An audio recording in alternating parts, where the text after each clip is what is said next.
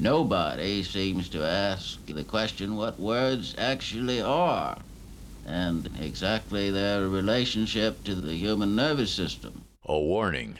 The following program contains references to homosexuality, drug use, sex with aliens, violence, and kitty cats.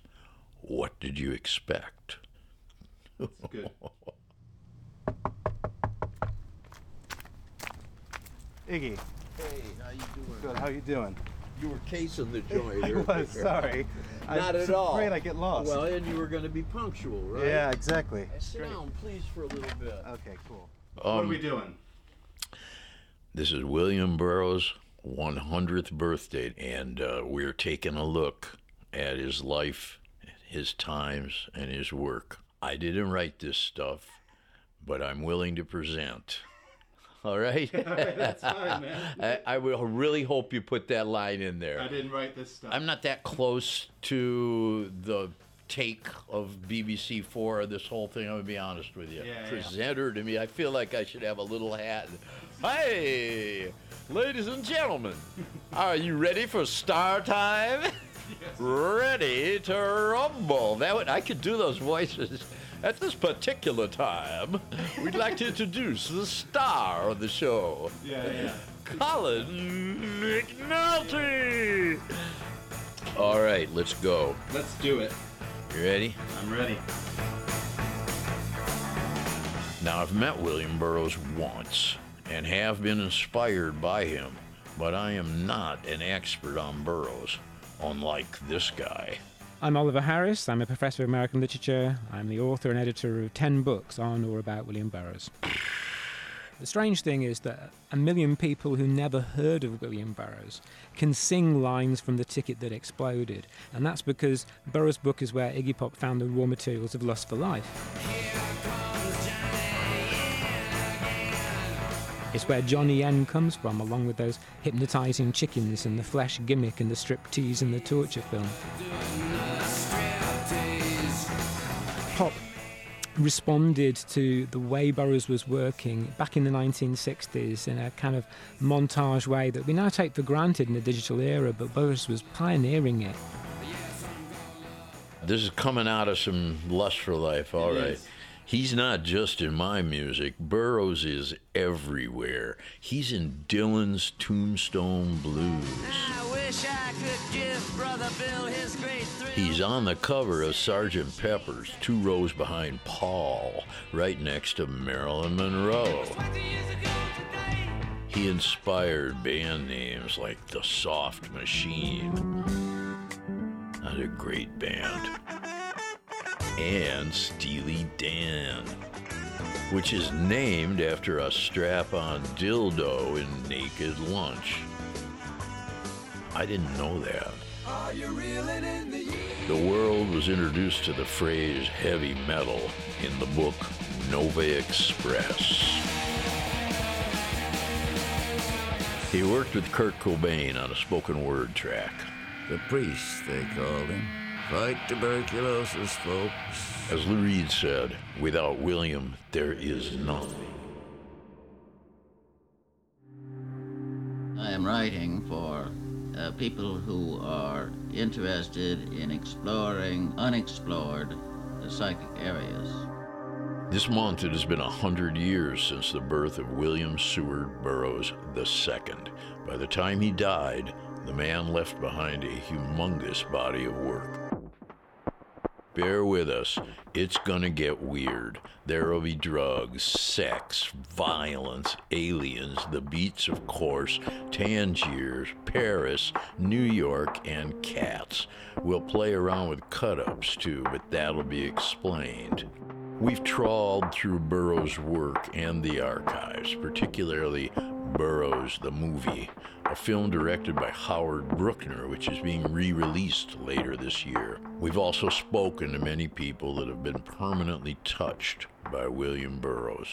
I'm looking at my little collection here. I have the book Queer by William Burroughs, and it's autographed to John Waters with admiration and friendship. William Burroughs, November 3rd, 1985, at the Mary Boone Gallery. Exhibit A, director John Waters.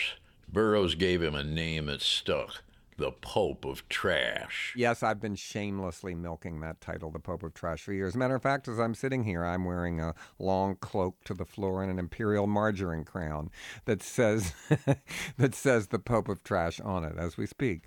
But I grew up reading William Burroughs. I mean, I went to Catholic school and sat there and read Junkie, and the Christian Brothers were so stupid they had never heard of William Burroughs and thought, isn't it nice? He's reading. But they had no idea what I was reading. He was a role model for all of us. We all grew up reading him. When we were in high school, when we were stuck in suburbia somewhere trying to get away, we read him and he ignited our imaginations. He let us dare to try something that we've been told we should never do. He was a bad guardian angel that got us out of the house. But besides the writing, Burroughs the man is legendary. His hobbies, his personality, the way he lived his life became mythic. He was conformist America's dark nemesis. The mugwump slips the noose over the boy's head and tightens the knot. He wrote graphically about sex. Moves in behind the boy and shoves his cock up the boy's ass. He stands there moving in circular gyrations. He was openly gay. We are a precarious minority. We gotta fight for our lives. If they oppose the gay state, we're gonna find them, track them down, and kill him. I think Burroughs was the first militant gay person, really, that would dare to say that. So even the other beatniks were scared of him, I think. I think William out-hipped all of them, really, because he was so alarming and so scary and so macabre. Well, I would use any weapons at my disposal in order to defend my premises. Despite having shot his wife, Burroughs was obsessed with guns and weapons. You had a razor-sharp, double-edged knife. You could whip it out and cut someone's throat before he knew what was happening. I think holding a gun to William gave him a Hollywood loaf. That's half a hard-on. Not anticipating any trouble, because I don't like violence. And he was a heroin addict. The whole drug problem started when they made drugs illegal. He slid the needle in. A red orchid bloomed at the bottom of the dropper, watching the solution rush into the boy veins, sucked by silent thirst of blood. I mean, he was everything. He took drugs. He was gay. He did things that no one dared mention, especially together, because gay people were kind of square then, the ones that people knew about. So he was a junkie gay person, which really caused a lot of trouble. And unashamed. The mythic Burroughs was an old man in a three-piece suit with this nasal voice rising up like this, railing against the world with one hand on the typewriter and the other pushing a needle into his arm. I could do him pretty good. Yeah, you do a damn good Burroughs impression. I only shot heroin once in my life because I had to in respect of William Burroughs. I mean, that's a terrible thing to say, but I did try it once, and you shouldn't because you can get hepatitis C from trying it just once. I don't have it, but I know people that do. William Burroughs was a bad influence on me, and I thank him for that. But not everyone appreciates the Burroughs myth. I don't just take the Burroughs myth with a pinch of salt. I view it as an unpleasant slug crawling across the lawn of literature, and I like to pour salt on it. The writer, Will Self. Do you like his stuff? You said yesterday. I told you I did, yeah. Known smartass. When I was at school, I got the English prize when I was 16, and I asked for a copy of The Naked Lunch. I used to have it with the sort of school coat of arms on a book plate in the front of it. Having used heroin yourself, I think used is a bit of an understatement. I was a heroin addict on and off for pushing a quarter of a century. So, for myself, I find the whole Burroughs myth pretty repulsive, actually, because I understand what happened to me. I was, an addict in waiting. I got my form prize or my English prize of The Naked Lunch, and a year and a half later I was sticking needles in my arm. Was it that direct for you? Well, I'm not saying it made me do it. I'm saying that my attraction to Burroughs' work was very much to do with the mythos, and particularly to do with the sort of mythos that surrounded him because of being a heroin addict. And that's the point about Burroughs, is that he exists. You could be lying in some pestilential, piss-soaked squat in the bowels of the city, listening to some moron, totaled on drugs, drooling on, and talking about Burroughs.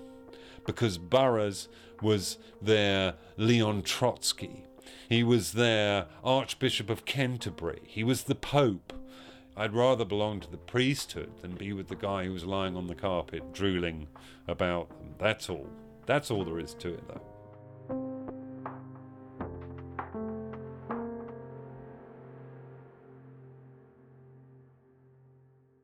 One day, Burroughs found himself in the possession of some morphine syringes, and he tried junk for the first time. Morphine hits the backs of the legs first, then the back of the neck.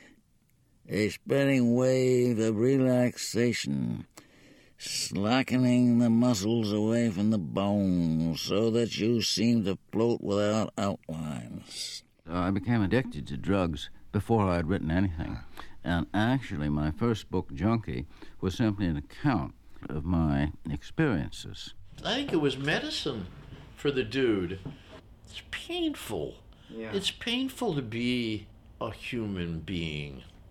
I'm not even half anymore. I can't take it. You know, I've never been more than half at one time. I think that his genius, in as much as he has any, and you see it in ample evidence in Junkie, is that he makes of the condition of the addict a synecdoche for the condition of everybody. There are all sorts of things you can get out of this guy's books without having to be interested in whatever he thought about opiates. I think the way to read Junkie is not as a book about heroin addiction at all. It's a book about the condition of modern man under developed capitalistic societies. William was on and off junk for the rest of his life. His addiction followed and pushed him everywhere. Flash forward to Burroughs living in his New York home, the Bunker. Yeah, I saw Bill take junk. It almost seemed like someone had put a junk supermarket right smack in the middle of the punk world to destroy them. Writer and biographer Victor Bacchus. Everyone had a copy of Junkie. They read them over and over again, but they didn't seem to get the real message of it because they seemed to think it was really cool to take heroin with William Burroughs. Hi there, Colin. Are we going to tape? James Grauerholtz was Burroughs' friend and manager for over 20 years. Every time I went to New York, I saw a slightly out-of-control scene. Running the bank accounts, I could see it flowing out of the ATM down the street from the Bunker. He was looking for a pastoral retreat, and I was looking to lure him to it for his sake, to get him away from all the young wannabe hipsters ringing the buzzer of the Bunker, breaking out the baggies of dope and saying, hey, I brought you a gift, you know. It was a very constructive move and absolutely the right thing to do. At the time, of course, we were all really pissed off that Burroughs was leaving New York. But God, he thrived in Kansas. He really thrived out there. Got him on methadone maintenance, and he remained on that till the end of his days, and it was very heightening for his productivity. And it needs to be difficult to see Burroughs, and it's not going to prevent people that deserve to see him from seeing him to make them come to Lawrence most times. After all, Voltaire lived 25 years in a tiny town of Ferney in Switzerland, and the crowned heads of Europe made their way to his estate. We'll leave Burroughs on his methadone program in Kansas for now. Okay, where next? Outer space! Space! Space! It's good. Can you just say outer space? Outer space. I am attempting to create a new mythology for the space age. I feel that the old mythologies have definitely broken down and are not adequate at the present time. The Nova Mob, Sammy the Butcher, Green Tony. This is the Nova trilogy, told as only Burroughs could tell it. It depicts a space-age war between the Nova Police, the good guys, and the Nova Mob, a band of aliens from outer space who want to enslave human beings through the virus power. This is science fiction, but it is science fiction in terms of what is actually here now. I have Nova conspiracies, Nova police, Nova criminals. The virus power manifests itself in many ways. In the construction of nuclear weapons. This is war to extermination. In practically all the existing political systems which are aimed at curtailing inner freedom. The Earth is a slave planet. It manifests itself in the extreme drabness of everyday life in Western countries. Are these the words of the all-powerful boards, syndicates, cartels of the earth? You must learn who and what the enemy is, their weapons and methods of operation. The alien enemy was in him. Like Burroughs, that proud American name. The enemy is in you. Proud of what exactly? Play it all, play it all, play it all back. Pay it all, pay it all, pay it all back. The key to Burroughs' obsession with power is in his own biography, his love-hate relationship with American culture, and his affluent St. Louis upbringing. It's very important to remember this guy's from St. Louis. Yeah. St. Louis, Missouri is a particular kind of place, especially the white culture. All right. They don't call it the show-me state for nothing. It's you know, right. A lot of animal husbandry goes on in Missouri. Yeah. You know. But before we look ahead, let's turn backward for a moment to consider how all this began. This might surprise you. It began with this, the world's first practical adding machine. William Seward Burroughs invested 10 years of his brief life in its development. William's namesake and grandfather invented the first mechanical adding machine. By 1920, the Burroughs Adding Machine Company is worth over $400 million. Oliver Harris. Both sides of his family tied Burroughs to pioneering capitalists in business and military computing, as the Burroughs Adding Machine, and also public relations. His uncle, Poison Ivy Lee, he was a press agent for Rockefeller and for Standard Oil. He also supposedly was going to work for Hitler, so he was your classic press agent with no values, no morals. That's Burroughs' ancestors, capitalists and spin doctors. I think Burroughs reacted to that in his own work. The type of people that would become his enemies. Are these the words of the all-powerful boards, syndicates, cartels of the earth? Burroughs put his privileged, haute bourgeois background, his classical education, to very good use by turning it back on itself. And that's really the key to the work that came afterwards. I was born February 5, 1914 in St. Louis, Missouri. Like Burroughs, that proud American name. I never felt that I really belonged at all in the whole St. Louis social structure. There was just something wrong there. Well, you can't mention Burroughs without mentioning the other members of the Holy Trinity. Beep, beep. On the drums, William Burroughs. On bass, Allen Ginsberg. On the trumpet, Jack Kerouac. I won't do that again. They were a group Burroughs fit in with, pretty much. Basically, he was a man without a mission at age 29, 30, when he met Allen Ginsberg and Jack Kerouac. They're portrayed as a merry band of artistic, smiling, laughing pranksters. They were all miserable. These guys were in pain all the time. Yeah. That's what I would say. Burroughs, Kerouac, and Ginsberg formed a triangular friendship that would become the heart of an entire literary movement. Allen Ginsberg. I had matzo ball soup once with Allen Ginsberg. Did you? It was possible to be gay without having to be ashamed of it in that generation, in that community. Burroughs was gay, I was gay, Kerouac was straight. It was a tolerant, extended New York family, hell-bent on personal freedom. We began experimenting, myself, Burroughs, Kerouac, and Hunky and others, with benzodrine inhalers, and those were kind of interesting. While Burroughs was wallowing in drugs and young men in Tangier, the rest of the Beat generation was in full swing. There is no doubt about the Beat generation, at least the core of it, being a swinging group of new American men intent on joy. They call you Beat Generation.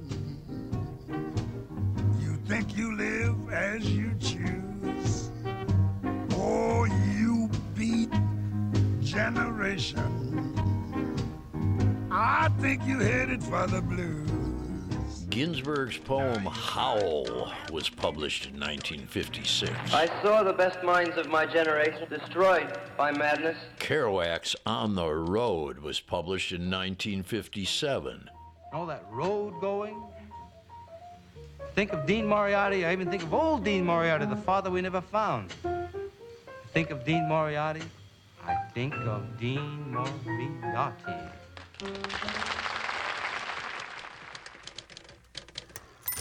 Though Burroughs wouldn't consider himself a beat writer, the three of them stuck together and supported each other's careers. By the late 50s, they were in Paris, keeping the bohemian theme going. I was one of the very rare Frenchmen that they knew because I'm half American and I speak English. They met artist Jean-Jacques Lebel. And I would take them around to North African bars, mostly to buy some hash in the Bastille. Their base would become known as the Beat Hotel. It was a sort of paradise and hell at the same time. It was definitely the cheapest hotel in Paris. It wasn't very clean, and there was only one phone. So when Madame Rachou, the lady who was running the place, had to call Brian, for instance, she went out into the street and said, "Brian, téléphone!" And he would put on his pants and run down, It was like, it was wonderful. I'm David Delaunay. I co-manage the bookstore Shakespeare Company in Paris. What happened here is that very quickly, when this bookstore opened, it became a center for expatriates. They decided they'd do a reading here, especially for Hal. In this room, actually, on the first floor of the bookstore, which is more like a lending library than a commercial space. And at the end of the reading, Burroughs did a reading of a work in progress, which was, at the time, The Naked Lunch. I just want to rub up against you and get fixed. Well, all right, but why can't you just get physical like a human? Right, we're on sex. Yeah. Naked Lunch oozes sex. Seems like a good time to get libidinal. He didn't start life with any insecurity about whether his desires were legitimate. James Grauerholtz. So I'm sure it came as a great shock to him when he realized that his interest in other boys sexually was a great horror and either a crime or a sin, an illness, or all three. The spindly, sickly-looking teenage Burroughs was sent to Los Alamos Ranch School in New Mexico, where they later made the atom bomb. It seemed so right somehow, like the school song, far away and high on the mesa's crest. Here's the life that all of us love the best. And in his diary, apparently, he entered his emotions and feelings and factual accounts of sexual contacts with at least one other boy at the ranch school. The boy with whom he had some involvement turned on him and, outed him and, pointed at him, and he became ostracized and blackballed. He contacted his parents and got himself yanked out of school on some medical pretext within 48 hours. But his belongings didn't go home to St. Louis with him. They had to be packed and shipped, including the diary. And I used to turn cold, thinking maybe the boys are reading it aloud to each other. When the box finally arrived, I pried it open and threw everything out without even a glance at those appalling pages.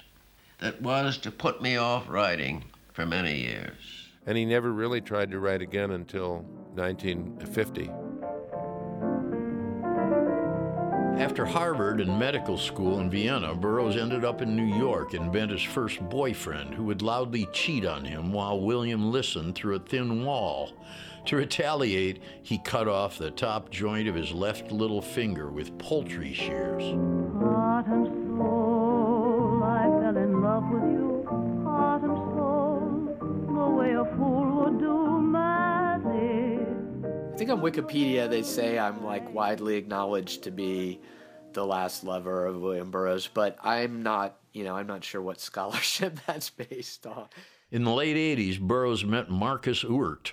He was 18. William was 74. So, how much detail do you want? Marcus met William in the bunker. So I arrived at the bunker. It's like 2 or 3 in the afternoon, and William is showing me all these different things on his desk, like a scorpion and a paperweight and like some old dented bullets that had some story attached to them. And then I was like, oh wait, he's nervous. I think finally we sit on the edge of the bed. He's sitting about half a foot away from me, and we're not talking. It's very, very quiet. And then he moves his hand slowly onto my knee, and he takes the big leap. And then I reach over and put my hand on his knee, and I give his knee a little squeeze. And then I threw my arm around him and kind of pulled him in to me, like, come here, you little William Burroughs, you. So at the very end of this sexual experience, the very first one at the bunker, he came, and I think I came too, and he said, oh, that was great. That was the first time that's happened in years. Marcus kept up the relationship in William's Kansas years. We're getting into bed, and I'm sticking my legs down, under the covers. There's this bump that my legs feel, and I'm like, oh, what's that? What's this hard thing my legs are bumping against, William? And he said, oh, that's a gun. I said, is it a loaded gun? He said, of course it's a loaded gun. You'd sleep with a lover with a loaded gun in your bed. That's kind of a metaphor waiting to happen. More on guns and lovers later. A hum of sex and commerce shakes the zone like a vast hive. Naked lunch. Yeah. I had been occluded from space-time like an eel's ass occludes when he stops eating on the way to Sargasso. The heat was off me from here on out to a landlocked junk past where heroin is always $28 an ounce, and you can score for yen pox in the chink laundry of Sioux Falls. A naked lunch, it sounds like a Gwyneth Paltrow cooking special, Yes, I have a wonderful naked lunch with my children named after vegetables, and we're all so beautiful, everything's beautiful, and, pass the money, Eventually, the book was Burroughs' biggest success. Naked Lunch. What better title could that be? Could you go into a store and say, excuse me, do you have Naked Lunch? No wonder it was a bestseller. In 1962, Naked Lunch was banned in Boston for obscenity, a decision that was reversed by the Massachusetts Supreme Court in '66. It was the last literary censorship trial in the United States. John Waters. And it got banned. That always really helped. And because it was experimental, in the real sense of the word, it was hallucinatory. The brain, front, middle, and rear must follow the adenoid, the wisdom tooth, the appendix. People hadn't had hallucinations yet. They hadn't taken drugs. So they read this, and it was like, wow. I give you my masterwork, the complete, all-American, de-anxietized man. And it scared people and it delighted people, and it was like no other book anybody had ever written. And that always works. The man wriggles. His flesh turns to a viscid, transparent jelly that drifts away in green mist, unveiling a monster black centipede. Wait, we haven't even mentioned Joan yet. Okay, it's time to talk about how Burroughs shot his wife. My name is Kathleen Gray. I met William in 1974, and I knew him for 23 years. In the 70s, artist Kathleen Gray invited Burroughs to give a talk in New Mexico. She asked him a couple questions. What is your attitude towards women? And he said, I killed the only woman I ever loved. We just stared at each other for possibly a full minute. Then he started to sob, and I just held him. And he was crying, and then he was whispering how much he loved her, how she'd actually saved his life on a couple of occasions. I don't know if there was ever an hour that went by without him thinking about it and his regret at what had happened. In 1946, Burroughs met Joan Vollmer through Ginsberg. Jack and I decided that Joan and Bill would make a great couple, that they were matched for each other, fit for each other, equally tuned and equally witty and equally intelligent, equally well-read. It wasn't uncommon for gay men to marry women then. One time she said, you're supposed to be a faggot, but you're as good as a pimp in bed. Well, I thought this was nonsense, and I still do. Joan was into Benzedrine. William was, of course, into heroin. In New York, he began dealing and stealing from drunks on the subway to finance his habit. Oliver Harris. We went to Mexico City in late '49. It was the perfect place for Burroughs. He could be a queer, he could be a heroin addict, and it didn't matter because he could still flaunt the privileges of being an American abroad. And in a way, it did him a lot of good to unleash a dark side of him, which was crucial to his becoming a great writer. Joan was not making it with Bill, and was a little irritated with him. Bill had been off with a young friend. That day, I knew something awful was going to happen. I remember I was walking down the street and tears started just streaming down my face. Well, if that happens to you, watch out, baby. The something bad happened at a party they went to that night. James Grauerholtz. It appears to me clear that Joan was teasing him or taunting him, and there's the boyfriend, secretly, known to Joan, and evidently he said, we're going to move to the deep jungle in South America, and that way I'll kick my habit. And she apparently said something like, how will we survive? Oh, I'll shoot wild boars and game. And she said, oh, with your marksmanship, we'll starve to death. And he says, oh, well, why don't we show the boys what kind of a shot old Bill really is? Then I said to Joan, it's about time for our William Tell act. And she put a glass on her head. I'd fired the shot. The glass hadn't been touched. Joan started sliding down towards the floor. Then Marcus walked over and took one look at her. He said, Bill, your bullet has hit her forehead. I said, oh, my God. Had you done the William Tell thing before?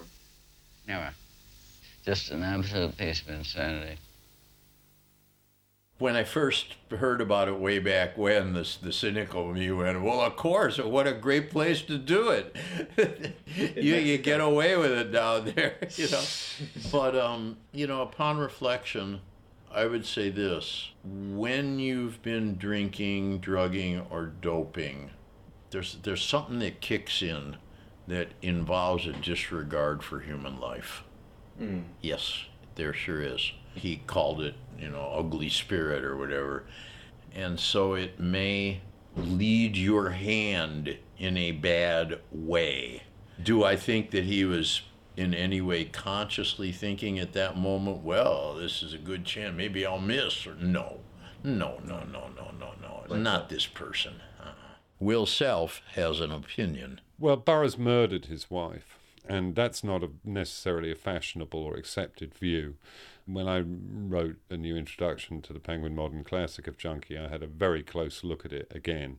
I had a cold case investigation, and I simply do not think you can rule out the very strong possibility or indeed likelihood that there was some element of intentionality involved in him aiming a loaded gun at his wife's head when she had a shot glass on top of it, a gun that he knew to be inaccurate.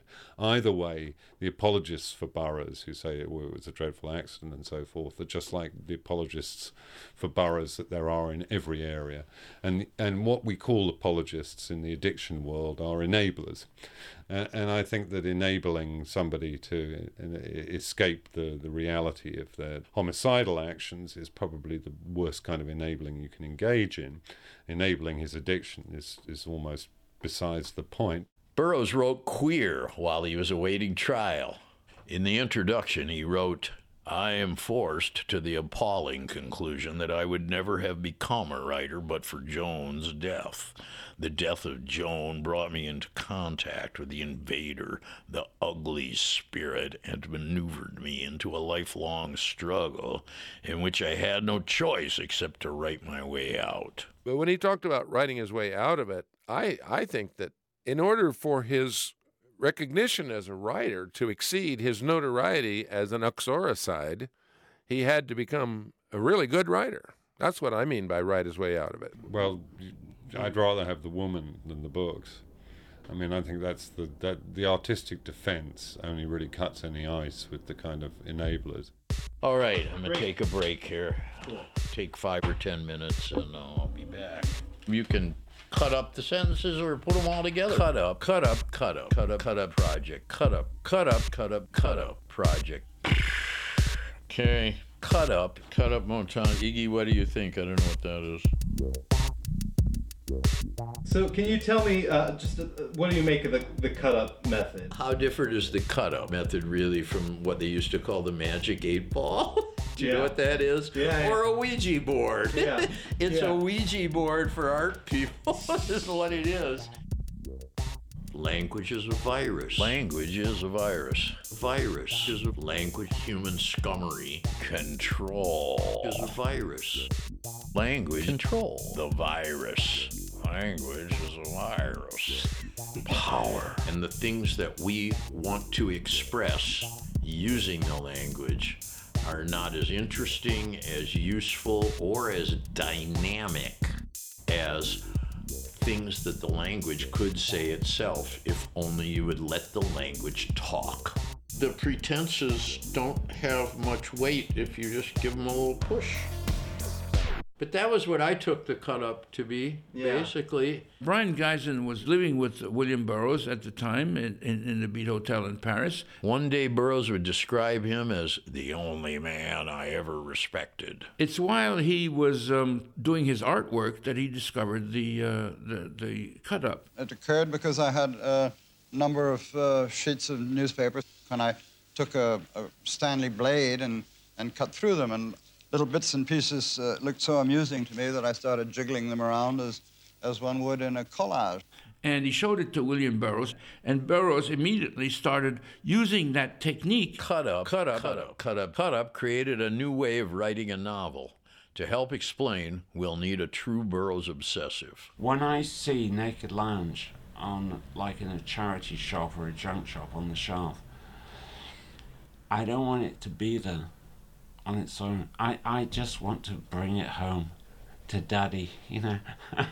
Burroughsian Ian McFadgen. The cut-up books contain within themselves the descriptions of the methods of their own creation. This is a technique, and like any technique, will of course be useful to some writers and not to others. What is produced is uncanny.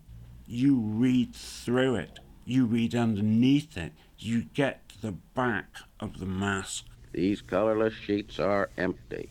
You never existed at all. Goodbye to William. He used the cut-up technique as a way of examining the media. Thing police keep all boardroom reports, and we are not allowed to proffer the disaster accounts. Discourses of the police, of government, of authority, but also the gibbering voice inside each of us. I'll by God show them how ugly the ugly American can be. Which frustrated Burroughs throughout his life. Me, I am looking around, and the more I look, the less I like what I see.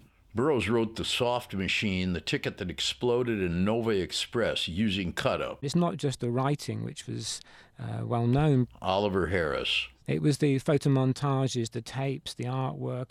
Rather than cut-up being a dead end, it was incredibly, it proliferated, it overran expectations and possibilities. Now, here are some tapes which Brian made with all the technical facilities of the BBC in London, and they show, I think, what can be done with a human voice and one phrase. All active, calling all reactive agents. Calling all active agents, calling all active agents, calling all active agents, calling all agents reactive. Calling all reagents. I'm also working on a short film with Mr. Anthony Balch. Towers open fire.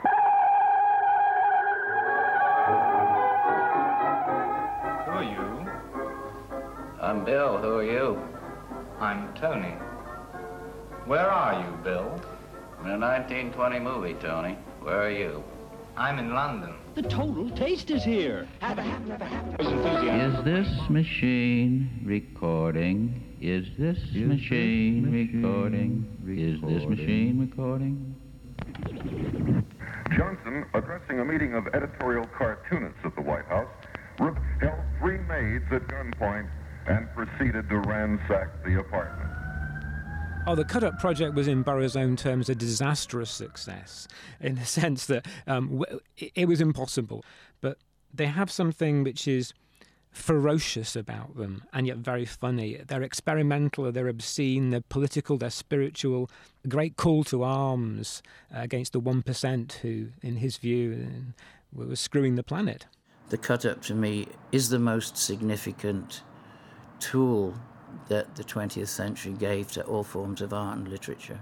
In 1971, a young Genesis P. Orridge, the future leader of industrial band Throbbing Gristle, met Burroughs in London. Burroughs and Geisen together, they've completely shaped my life. One of the first things he said to me in 1971 as we were leaving was, "Genesis, here's my question for you to try and figure out now for the rest of your life." I thought, uh-oh. And he said, "How do you short-circuit control?" We've been stuck with that conundrum ever since. Oh, are we saying we again? Just to explain, that we still are involved in a long project with my other half, Lady J, who dropped her body in 2007. As she represents the both of us as one being in the immaterial world, we represent us both in this world, so we're a we. Basically, Genesis and his late wife, Lady J, began a cut-up project by melding into each other. With Lady J's death, Genesis is now 2 people cut up. Myself and Lady J decided to actually cut up our DNA by using cosmetic surgery and other techniques to say, we will not be what you wish us to be. We will not look how you wish us to look. We withdraw from your version of the human race. And that's what we call the third being, or the Pandragiant. Genesis is cut up in human form. In some less extreme examples, with the 60s hippies transforming into 70s punks, the Burroughs effect multiplied. Why do you think the punks found such an affinity for Burroughs? There's this undercurrent of, all this shit is a bunch of shit. You people are a bunch of shit. I don't have to respect the shit out of a disrespect. It was no longer just experiments in a Paris apartment. It was now popular music. It was now TV advertising. The cut-up had become all-pervasive. This is the way I do cut-ups. I don't know if it's like the way Brian Geisen does his or Burroughs does his. I don't know. But this is the way I do. David Bowie. What I've used it for more than anything else is igniting anything that might be in my imagination. I mean, you can often come up with very interesting attitudes to look into. Join us for the feast. New York is a Sunday brunch. Burroughs is now affecting everyone. All the big names, musicians, artists, hipsters, they all love him. And for once, it's back home in America. Wine and dine your dreams until they all come true. That's my Swift cover voice. Yeah. It was a wonderful time. Don't forget, we just got rid of Nixon. New York City, 1974. There was a whole rebirth of this sensibility because the Nixon administration had tried really hard and quite effectively to destroy the counterculture. It's only a naked lunch. And so Burroughs' return was almost seen as It's like the king returns to take his throne now that the evil king has fallen. Burroughs was the king of the underground. Victor Bockris was then a journalist and close associate of Andy Warhol and Burroughs. I remember a great scene at the St. Mark's Poetry Project. Patti Smith on stage in 74, finishing a reading by saying, "Guess who moved back to New York? William Burroughs. Isn't that great?" And I thought at that moment, how wonderful that this new, vibrant movement of punk is not going to try and kill its fathers, but is going to actually welcome them and salute them on their way to their own success, you know. Not long after he settled in New York, William met the most important person in his late American career, James Grauerholtz. James was 21. Burroughs was 60. So James had come to offer his services to me as a secretary. Ginsberg. And I was sort of hoping lover because he was kind of cute. He was 21 and 20. But, and Bill had just come back. And I was worried about Bill getting straight. So I said, okay, if you want to be my secretary, first thing to do is go down and see Burroughs. I went up and met him. We had some drinks. Within a week or so, he invited me to move in with him.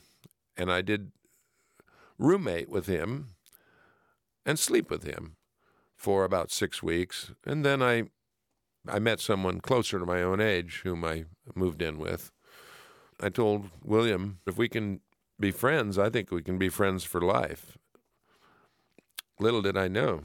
James was William's manager for the rest of his life. I was his reader, his audience, the person who couldn't wait to see what he had written, to go over it with him, to discuss it with him, to bring him more things to write the next part of it. I was the one who cared what he had spent the day doing. Grauerholtz organized public readings for Burroughs. The young punks crowded in to see their long-lost crazy uncle. It all climaxed with the Nova Convention. This is the Nova Convention. Welcome to the Nova Convention. This is a test. The Nova Convention was a very important event in New York. It was the first time at which was a public meeting, all the elements of the beat punk generation came together. Ladies and gentlemen, William Burroughs.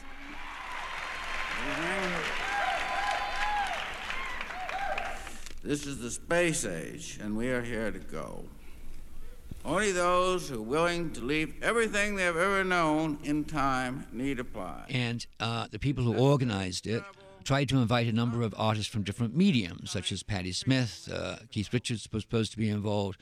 Frank Zappa came to it, all sorts of people came. Just setting up for the great Frank Zappa. Hiya. Did I ever tell you about the man who taught his asshole to talk? William was one of the first people that ever branded himself, right before there was such a word as that, by how he looked, how he talked, how he baited people, how he was almost predictable in his macabre sense of humor. So, but it wasn't a lie. William really was like that. I mean, I think he was like that when nobody was there, too. I don't think it was an act, but at the same time, he lent himself very well to fame. In 1981, William appeared on Saturday Night Live, graciously introduced by the actress Lauren Hutton. I'm very pleased tonight to introduce a man who, in my opinion, is the greatest living writer in America. In his first television appearance ever, here is Mr. William Burroughs. Dr. Benway, ship's doctor, drunkenly added 2 inches to a 4-inch incision with one stroke of his scalpel. Perhaps the appendix is already out, doctor, the nurse said, peering dubiously over his shoulder. I saw a little scar. The appendix out? I'm taking the appendix out. What do you think I'm doing here? He lifts the abdominal wall and searches along the incision, dropping ashes from his cigarette. 100 million views, laughter, respect, a literary halo. We're getting into the cat section. It's almost like, all right, this is, we got to the point where Burroughs is at his height, It's almost like we should stop there, but we're not. Oh, what haven't we covered yet? Hey, cats. Right, we're getting into the cat section now. All right. And good news is it's the last section. Evidence indicates that cats were first tamed in Egypt. The Egyptians stored grain which attracted rodents, which attracted cats. I postulate that cats started as psychic companions, as familiars, and have never deviated from this function. Do you like cats? I do like cats. I feed so many cats that I'm a little bit pissed off at them right now because I spend a lot of time, money feeding them all the time. And what they do, the way they get me to feed them, and my wife too, I feed them here and in the islands. So they just come and stare at you. Yeah. I find this desperate attempt to win a human protector deeply moving. The cat does not offer services. The cat offers itself. He has this line where he just says, "Cats give you themselves." Yeah, I have that bit in there. That's a deep line. Yeah. You know? In one of his last books, The Cat Inside, William writes about some of the many cats he owned, like Ruski, Ginger, and Calico. Burroughs' young lover, Marcus, visited him. You know, I think he had at least 6 cats while I was there. And he had this one cat that would really pretty much hug you. It would like stand up on your, I've never seen a cat do this, if you're sitting on the sofa, it would stand up on its hind legs on your lap and put its front paws on either side of your head and just kind of look right at you and kind of press its head in close to you. I mean, it was the damnedest thing. And William just loved his cats. I mean, he loved his cats so much. And I'm not trying to, he loved people too. But I think it was a much more scary and fraught and frightening thing for him.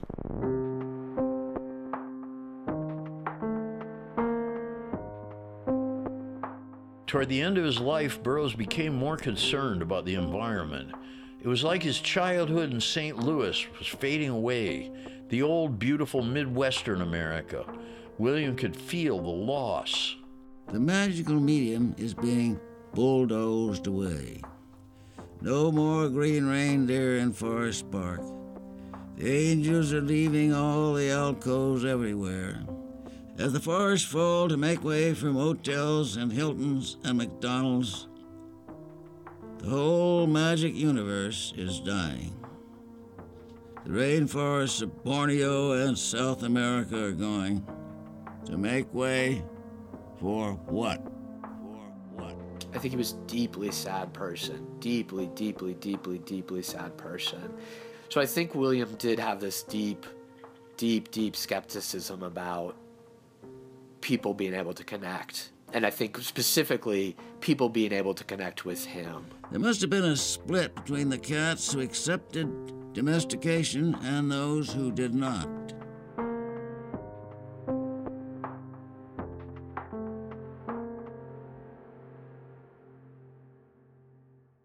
One day, one of his closest friends, Tom Pescio, went to see him at dinner time, and William was having a coughing fit and had been having chest pains. And within a few minutes, Tom had convinced him to let Tom call 911 and me. He went to the hospital. He was not conversing. And then they got him sort of stabilized. His eyes were open. He seemed to hear, but he wasn't speaking. William had made a no extraordinary measures instruction. In other words, not I'm going to say, do not resuscitate. And William simply took his last breath. And that is how he died. He was gentlemanly. He was an old school gentleman. He had manners. He loved to have friends around him. He loved to carry on. He loved to meet new people. He loved his fans. In the media, there is this other stereotypical presentation of who William Burroughs was. The guy in a 3-piece suit with a needle in his arm.